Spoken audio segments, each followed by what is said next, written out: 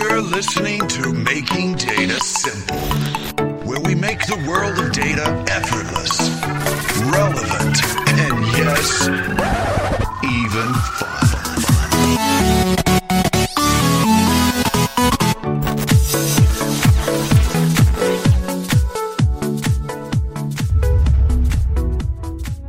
Hey folks, Al Martin here. Welcome back to Making Data Simple. Hey, I'm here with Jorge Castañon. Did I get that right, Jorge? I got to make sure I get the name, last name pronunciation because it's got the squiggly over the end.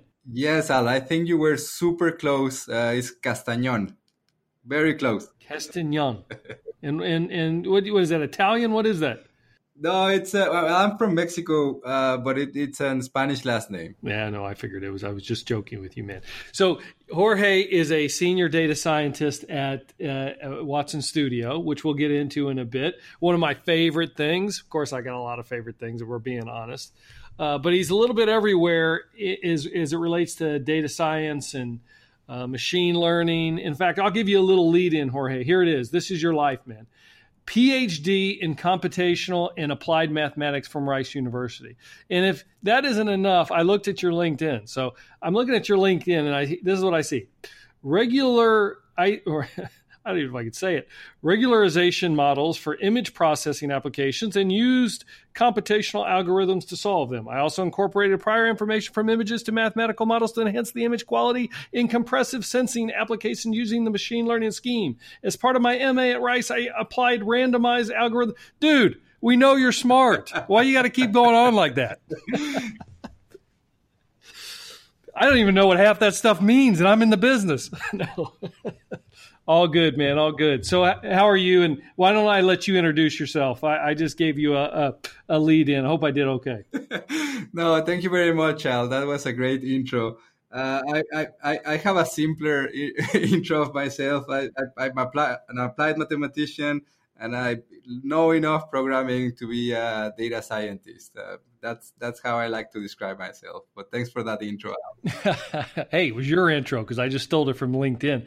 And this is like you're a two-timer now because you were on here previously sometime last year, correct? Yeah. We recorded a podcast 2 years ago about the Machine Learning Hub. It was when we started with the Machine Learning Hub. We're still doing Machine Learning Hub, and it's all about customers bringing us problems, fun data sets, and just quickly getting back to them with a great initial solution, a simple one that they can go back home and keep working on it. We're still doing that. Many industries, and we have one here in Silicon Valley. That's the one that I lead.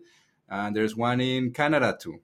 So is Machine Learning Hub essentially your day job? I mean, anything else in terms of what you're also contributing or what's taking up your time these days? Mostly is the Machine Learning Hub, but as part of the Machine Learning Hub is also, it's just natural for me and my colleagues to contribute to the products that are around machine learning, right? So Watson Studio, Watson Machine Learning, Watson OpenScale, all of them are part of our machine learning ecosystem. So whenever we're solving a problem with a customer and we realize that we need a key feature here or there, we circle back to the dev team and we try to incorporate it as quickly as possible. Watson Studio, Machine Learning, OpenScale, I love those products. I'm a homer. I'm going to be a homer today. Terrific. We'll talk about that. So, but give me a little bit more information. Reiterate the purpose of the Machine Learning Hub. You talked about clients coming in. They bring their models, or do they leave with models, or both? Both. We have both cases, actually. But it's more common, the case where they do not have a model yet. There's a customer, they want to apply machine learning. They may know already what they want to predict, and maybe some parts of the data that they want to use to predict that something. And our goal is to clearly understand all the domain expertise that they bring and all the data that they bring. And sometimes we even iterate, like we need a little more data here or there, or what's the meaning of this piece of data. But at the end of the day, at the end of the session, we provide a model that is a good enough starting point, because we really only work with them for a few weeks. So we are not after the best, greatest model ever, but we are after an initial solution that they can take back home and continue to work on it. And most of the times they find a lot about the data. They find about a lot about the power of machine learning in their business, and they get excited and they want to apply in even more cases. Maybe they want to come back next year. So in that context, the clients that come to the Machine Learning Hub, they bring use cases and a business problem. Then you take that business problem in a 24-hour period and turn it into a model that they go home with? Is that in a nutshell? Not 24 hours. maybe a couple of weeks. There's definitely a discussion for a couple of weeks about the. Just think about it, Al. You need to understand all the vocabulary of a potential new industry, right? So you get data and you still need to circle back with them. Is this the right data to use? What is the meaning of this piece of information? Just to make sure that we're exploiting and we're really understanding the problem. So it takes longer than 24 hours. But yeah, we have worked with customers, and in a week or two, we already have some value and a model that it's already giving some high quality predictions. Look, I'm an exec. Execs, we live in the reality distortion field. So that's where I'm at. 24 hours, we can get it all done, man. So I'm with you. No, I'm just kidding. Look, do you ever find it that clients come in and it's a collaborative situation where you're trying to find the problem, or is it pretty well netted out, that problem, before they actually come into the Machine Learning Hub and you start solutioning? Yeah, no, that's a great question. Usually they have maybe a broad idea of what they want to predict or what problem they want to solve, but in the initial phase, that is the brainstorming phase, usually there's a lot of things that come out that are new to them, and it's really interesting because we kind of like collaborate in such a way that they are forced to think more deeply in the problem that they want to solve, and obviously that as a result you get more information and maybe a reformulation of the problem that they wanted to solve initially. Look, I think, to be honest, it's kind of a ridiculous question. Having said that, I still ask it because I think very often, this is more complex than we think. And the problem you come in with is not always the solution you go out with in terms of the problem when you start peeling back that onion. Kind of to your point. What is the most common problem or use case that you see? And, well, let's just stop there. What's the most common use case you're seeing brought to you with the Machine Learning Hub? I think the most common one is some kind of anomaly detection or outlier detection, or, just think about a transaction that in a bank, a transaction that is not, normal, right? Like those kind of problems are possibly the ones that come more often in different industries. Bank is the one that I just talked about, but I think we have actually saw that in different ones, like semiconductors, like which part of the grid of a semiconductor is going to fail, and most of them do not fail, right? So it's also a very uncommon thing that you want to predict. Another example of that is a system, maybe on C. We have a lot of different time series running about the system. One is telling you about the memory that you're using, the amount of files that are going to be open at 9 a.m. if you're a bank, and things like that. So how you can actually use all those time series that maybe you have 200, 300, and predict when something unusual will happen that may actually stopping, maybe will stop your operations in a bank. So you really want to know when that will happen and try to act before. So those three examples, and I think I can think of more, but this anomaly detection, I think, is the most common one, and it's not an easy one for sure. I thought, just because I think it's overused in the industry right now, I thought you'd say customer churn. I thought you'd say fraud. But you're more, I mean, not that it's generalized, but you're suggesting anomaly, just overall detection is usually what to come in, taking the data and finding the anomalies by which to drive better outcomes. Yes, actually, a fraud could be an anomaly if you. It's just something that happens not very often. So hopefully those frauds do not happen very often. If that's the case, then that's also part of the family of problems that I'm talking about here. So fraud fits within the anomaly. Would customer churn fit in within anomaly detection? I don't usually make that correlation, but maybe I should. Hopefully, right? If you're in a good business, then then yes, you want very little churners. But I don't think it's usually the case, right? Especially with credit cards, for example, that people switch all the time. Yeah, that's not an anomaly. That's my whole point. Exactly. I mean, people are switching, going here, there. We've got so many choices today.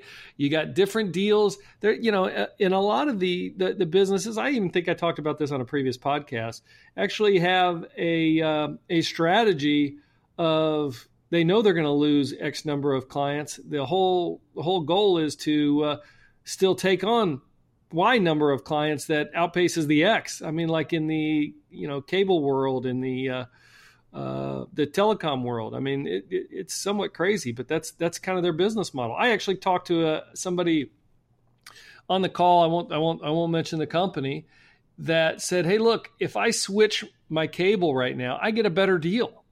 Why wouldn't you match that? And why? Look, you're giving a better deal to your current customers than you are to me." And he said, "Yeah, that's just our model." And this guy was going to let me leave. I actually ended up escalating it to Disconnect, and Disconnect then, said, "Hey, we'll match it. We'll match our current offer, or we'll match the offer that new clients are getting with what you have today, being a loyal client." But I think that's crazy. But anyway, that's the world we see. You would think that kind of customer churn metrics would be paramount in that form of industry. Yeah, in that kind of industry, I think people use maybe they estimate the number of users, and then they estimate the number of users that they are leaving, but they also estimate the number of users that are coming back, right? And as long as that equation is steady, they are happy with that. Well, and more than that, they must be betting on the loyal customers continuing to pay the higher price, even though newer customers coming in at a lower price. I mean, they must count on loyal customers just to keep paying that and not wake up, I guess. I don't know. Anyway, that's for another day. You can tell it's close to my heart, though, right now. Let's talk about Watson Studio, machine learning, and OpenScale, the three products that you're working with on a regular basis. Let me back up. I'll kind of talk to our strategy, but I'm going to give you the test, not me, because it's my podcast. That's how it works. So, but just for the listeners, again, and you've heard me say this, our strategy, which, I'm partial to it, but it's about collecting data, organizing data. And when I say collect, it also means connect, which we could get into at some other podcast, but collect or connect, organizing, analyzing, and infusing AI everywhere. So, Jorge, you come in on the top of the rung, the top of the ladder, which is infusing AI everywhere. And then within that context, we've got several products that do that. You can take an application, which is like IBM Watson Assistant for support or discovery. You can have like service APIs, which is Watson Language, Speech, Vision. You can then do design and build, and this is where you come in, the Watson Studio. Runtime, which is Watson Machine Learning. And then you can essentially have AI governance, what we call OpenScale, that detects bias and drives explainability. And then within all that fits nicely into what we call IBM Cloud Private for Data, which is a microservices architecture. Look, I'm a homer at IBM here, and those are products that I'm extremely proud of and I'm responsible for, at least most of them or some of them. But can you talk to, from your standpoint, that architecture, why it works well, how you use Watson Studio and machine learning, and then OpenScale in many of the use cases that you have today. How does that engagement process go, and how are you using those products?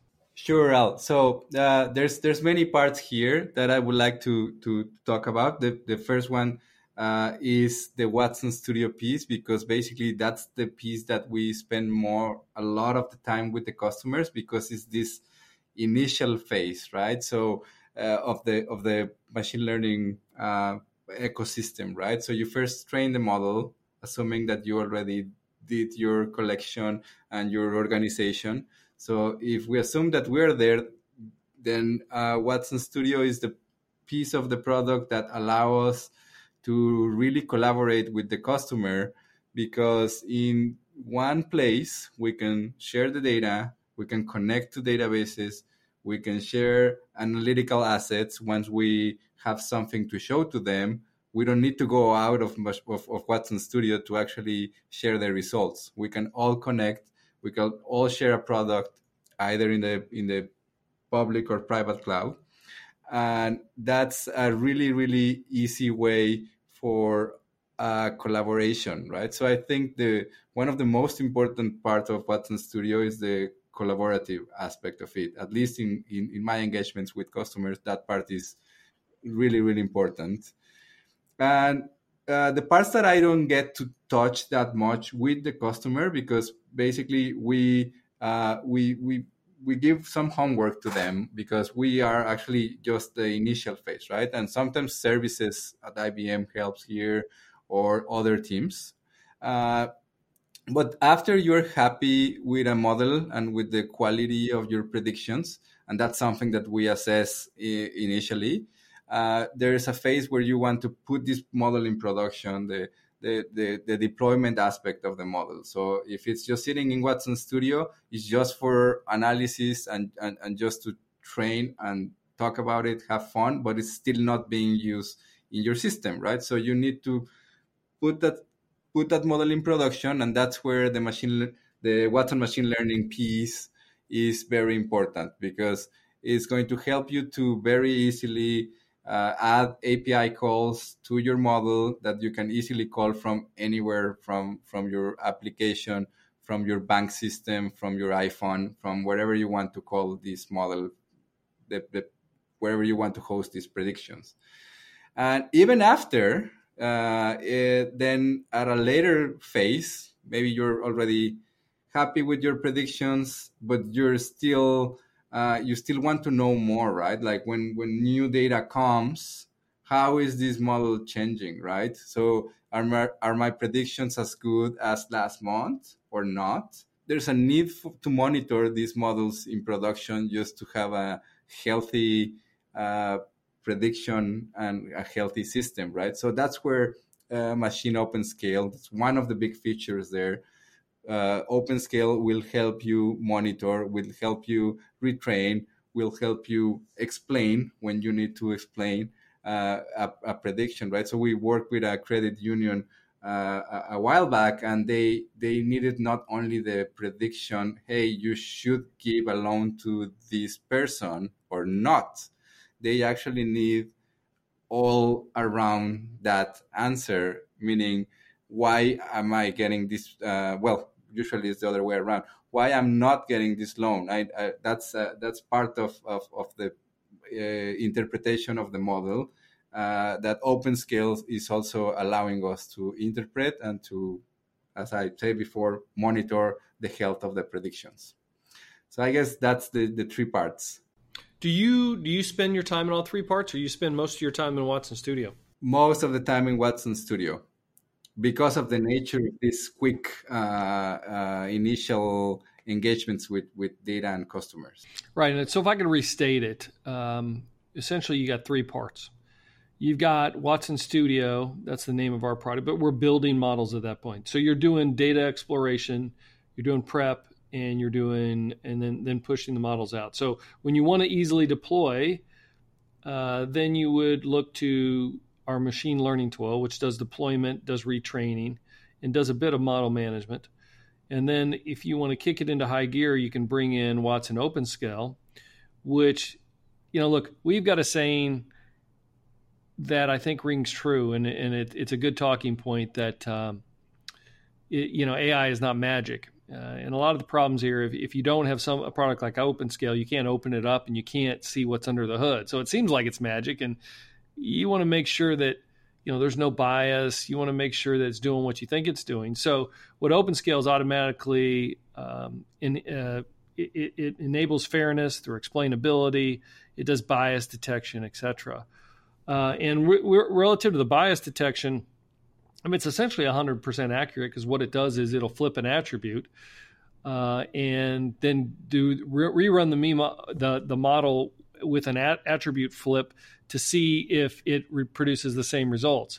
And if it doesn't, then something's off, because just like, for example, the classification of male or female, if you just switch the classification and really nothing more, and you get a different result, then there's some kind of bias that you need to address. So anyway, Watson OpenScale does that management, and then you either can head back to machine learning to do some retraining, or you can rebuild some of the models. But it takes away a lot of the overhead. But it sounds like from your standpoint, you are spending most of your time on the build phase, which makes absolute sense. And I presume that you are working in notebooks. Are you working on, or what are you coding in primarily? Jupyter notebooks with Python or R are the initial phase is usually there, because the data shape is not in the right shape to actually fit to other tools. But I've recently been using a lot the data refinery tool that helps you both shape and visualize data. And I love it. It's quick. So what you would spend maybe an hour in your Python code and in Jupyter just to get a few visualizations, some distributions of the data. In Data Refinery, you really can get there in 5-10 minutes. It's really, really simple. I'm adopting it to just be quicker.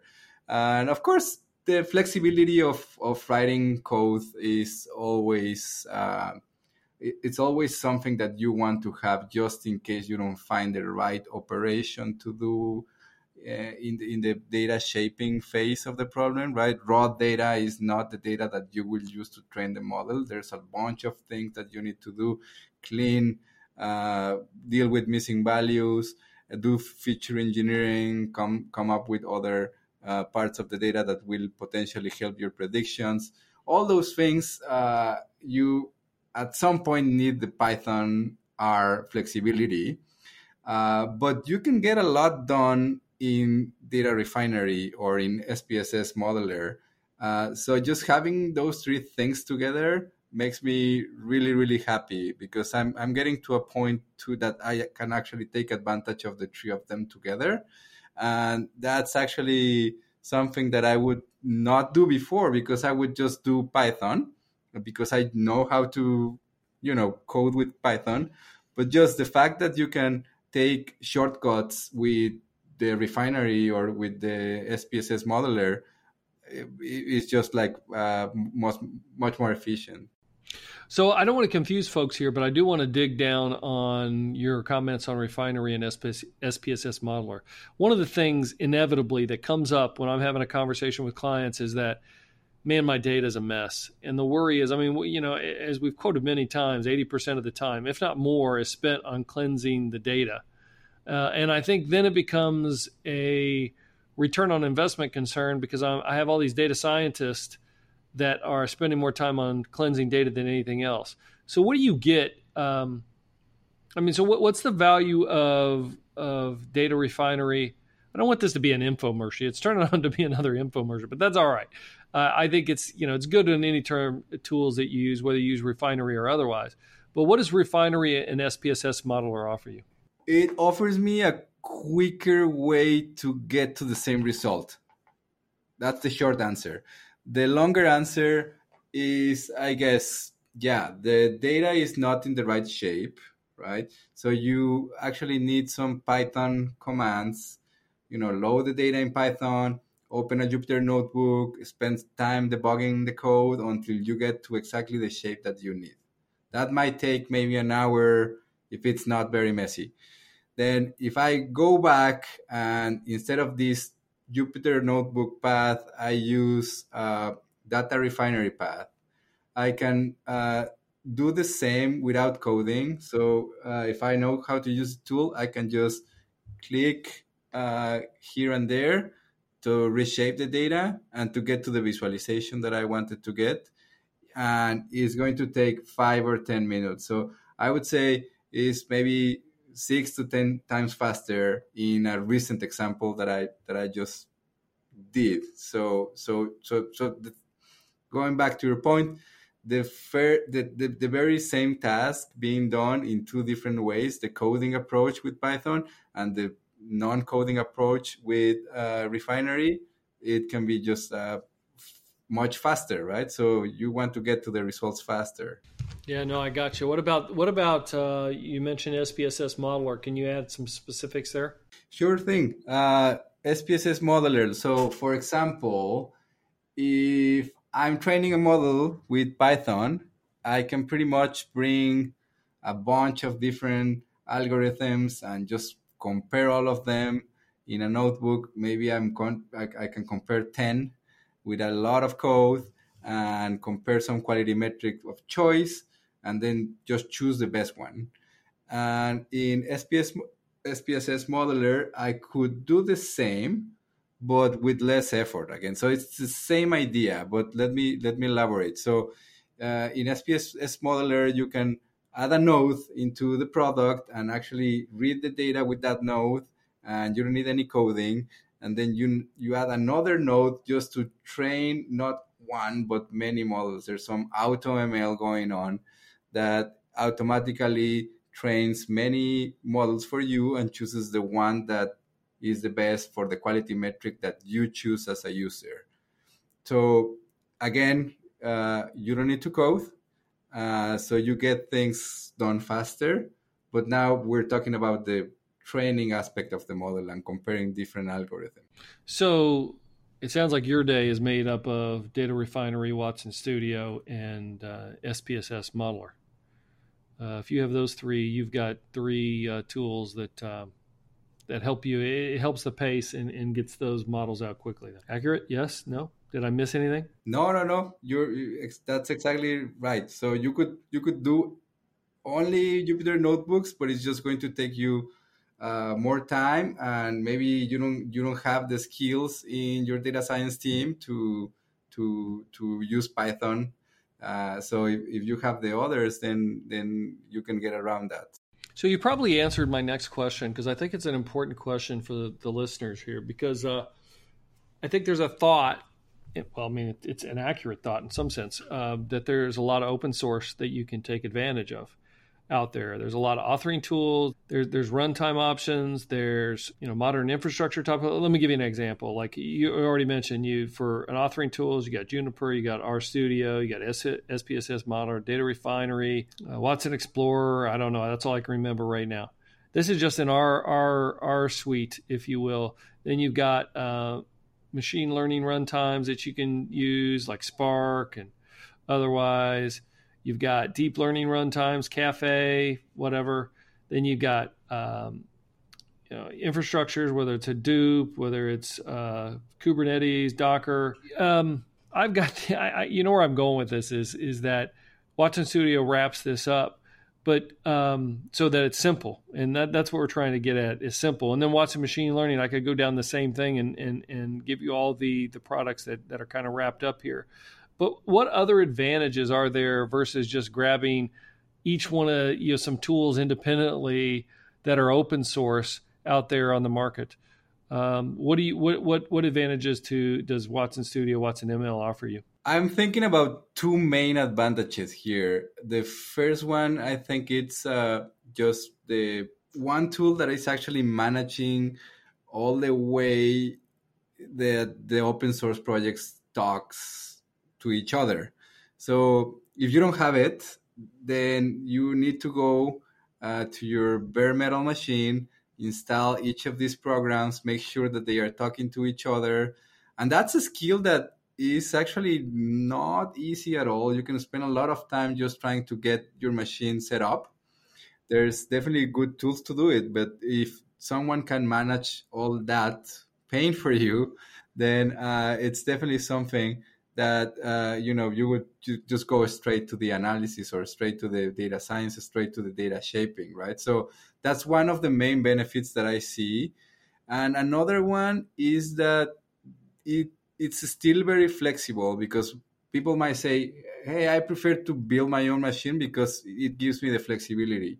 And with Watson Studio, you don't lose the flexibility, because you have your Jupyter notebook with Python. You have access to your machine. Also, you can bring maybe the open source project that just came last week, that is obviously still not in our build, but you can still do it on your own, right? So it gives you the flexibility of bringing the most recent TensorFlow if you really want to use that one, instead of going and installing everything. You just need to go and install that piece, right? So, but you can still do it.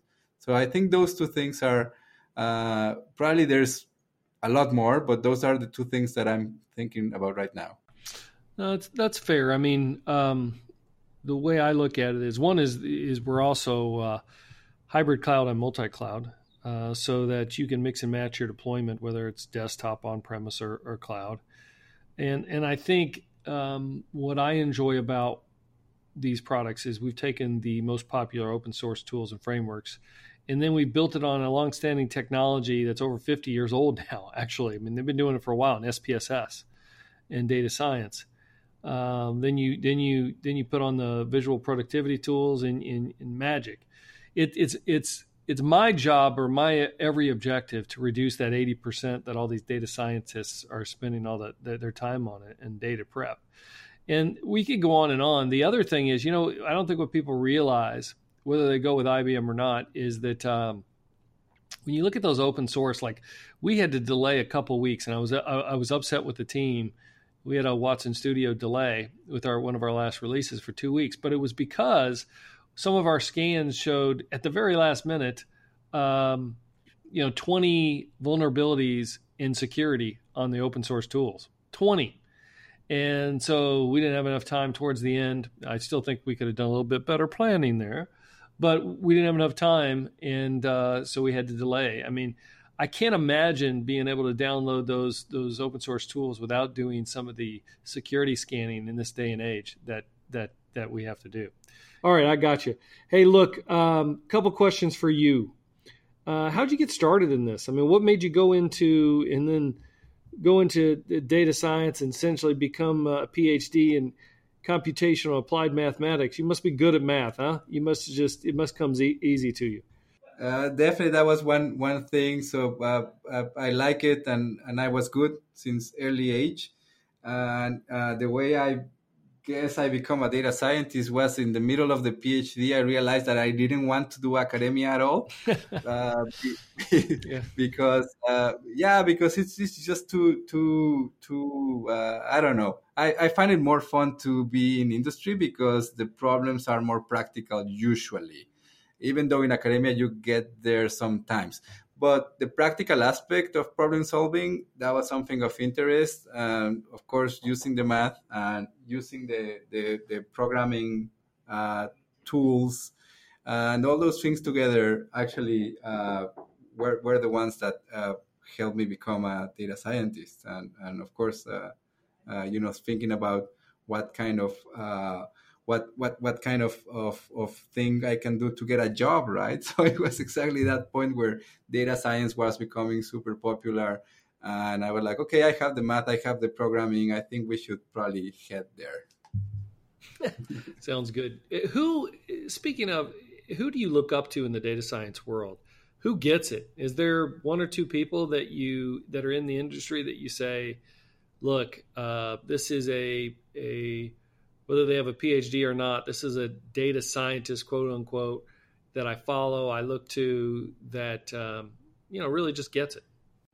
A role model data scientist for me is Andrew Ng. I'm a fan of Andrew Ng. His courses are great because even though he do not go deeply into the math, he is really, really intuitive. So I have learned too much just looking at his videos in Coursera and in Stanford.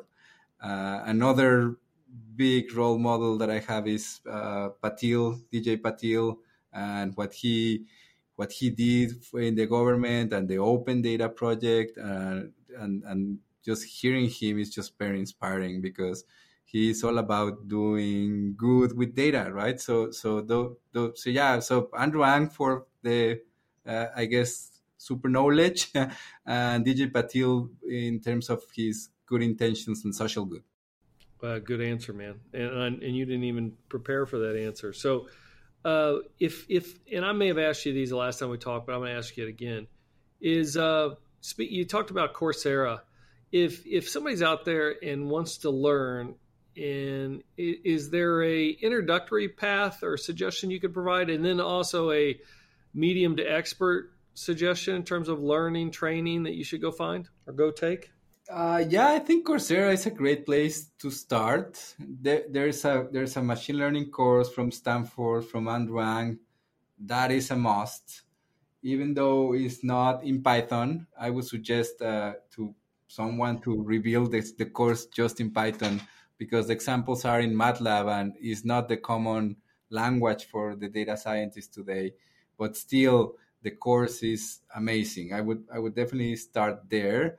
And I wouldn't stop in the course because there's a bunch of holes in the course, especially in the math, that if you don't go and do on your own, then you're going to miss that part, right? You're not going to actually really fully understand at least the simple models, right? So I think if you go to Coursera, to Andrew Ang's Stanford course, and you cover those holes with your own math and your own examples, and maybe you rewrite some examples in Python, I think that would be a great way to start. Like it. Anything for the expert? I mean, that you say, look, keep learning here. I mean, same spot, same Coursera again, or what? For the expert, I think there's definitely things on Coursera, but I think the expert is more about just trying to find what is new out there using GitHub repos, using open source projects. It's a little more unstructured if you're actually at that level already. I think you definitely learn a lot from your colleagues. If you write, if you do online writing, if you share your knowledge there, people will give you feedback. And that's one of the most interesting ways to actually expand your knowledge and keep learning and realize maybe things that you think that you understand correctly, but you are actually not understanding them fully. So that's a way to actually, put your words out and see what people say. So Jorge, that's a good liaison. I know you've got a lot of blogs that you put out there. We will make sure that they're in the show notes. I also know that right now, like you're working on a model for a Fortune 100 retailer, which I appreciate, and that should be complete soon. So you're doing great work. You do get out of the office sometimes to breathe, don't you? Do you have fun? What do you do for fun, man? Definitely. I have I have a 10-month-old, and that's where all my fun goes outside of the office. And so you call no sleep fun? Sorry. Definitely. Yeah. Well, he's sleeping better now. Well, enjoy those times because, as everyone says, and you don't realize it until it's too late, they go by quickly. I've got one that's graduating from high school right now tomorrow, and I'm thinking, oh my goodness, I just can't believe how fast that went. It's shocking. Anyway, I'll end there. Thank you for your time today. A lot of good information. You're certainly an expert in the area, so I can see a third trip to Making Data Simple for you if you will do it someday, because you've got a lot to offer. Thank you so much. Thanks for having me, Al. I'll be happy to come back anytime, and it's a pleasure to have you as a leader. Well, thank you for that. But I got to say that I've got probably 50 questions that are left. So we will have you back. So thank you again. And for all the listeners out there, appreciate it. Give us feedback. We'll shape the future content to what you provide. So thanks again. And until next time, see you. Thanks for listening to the Making Data Simple podcast, where we make data fun. Be sure to visit IBMBigDataHub.com/podcast to access the show notes and uncover even more great episodes. Remember, the views expressed here are those of the host and its guests, and do not necessarily represent the views of IBM. Until next time, over and out.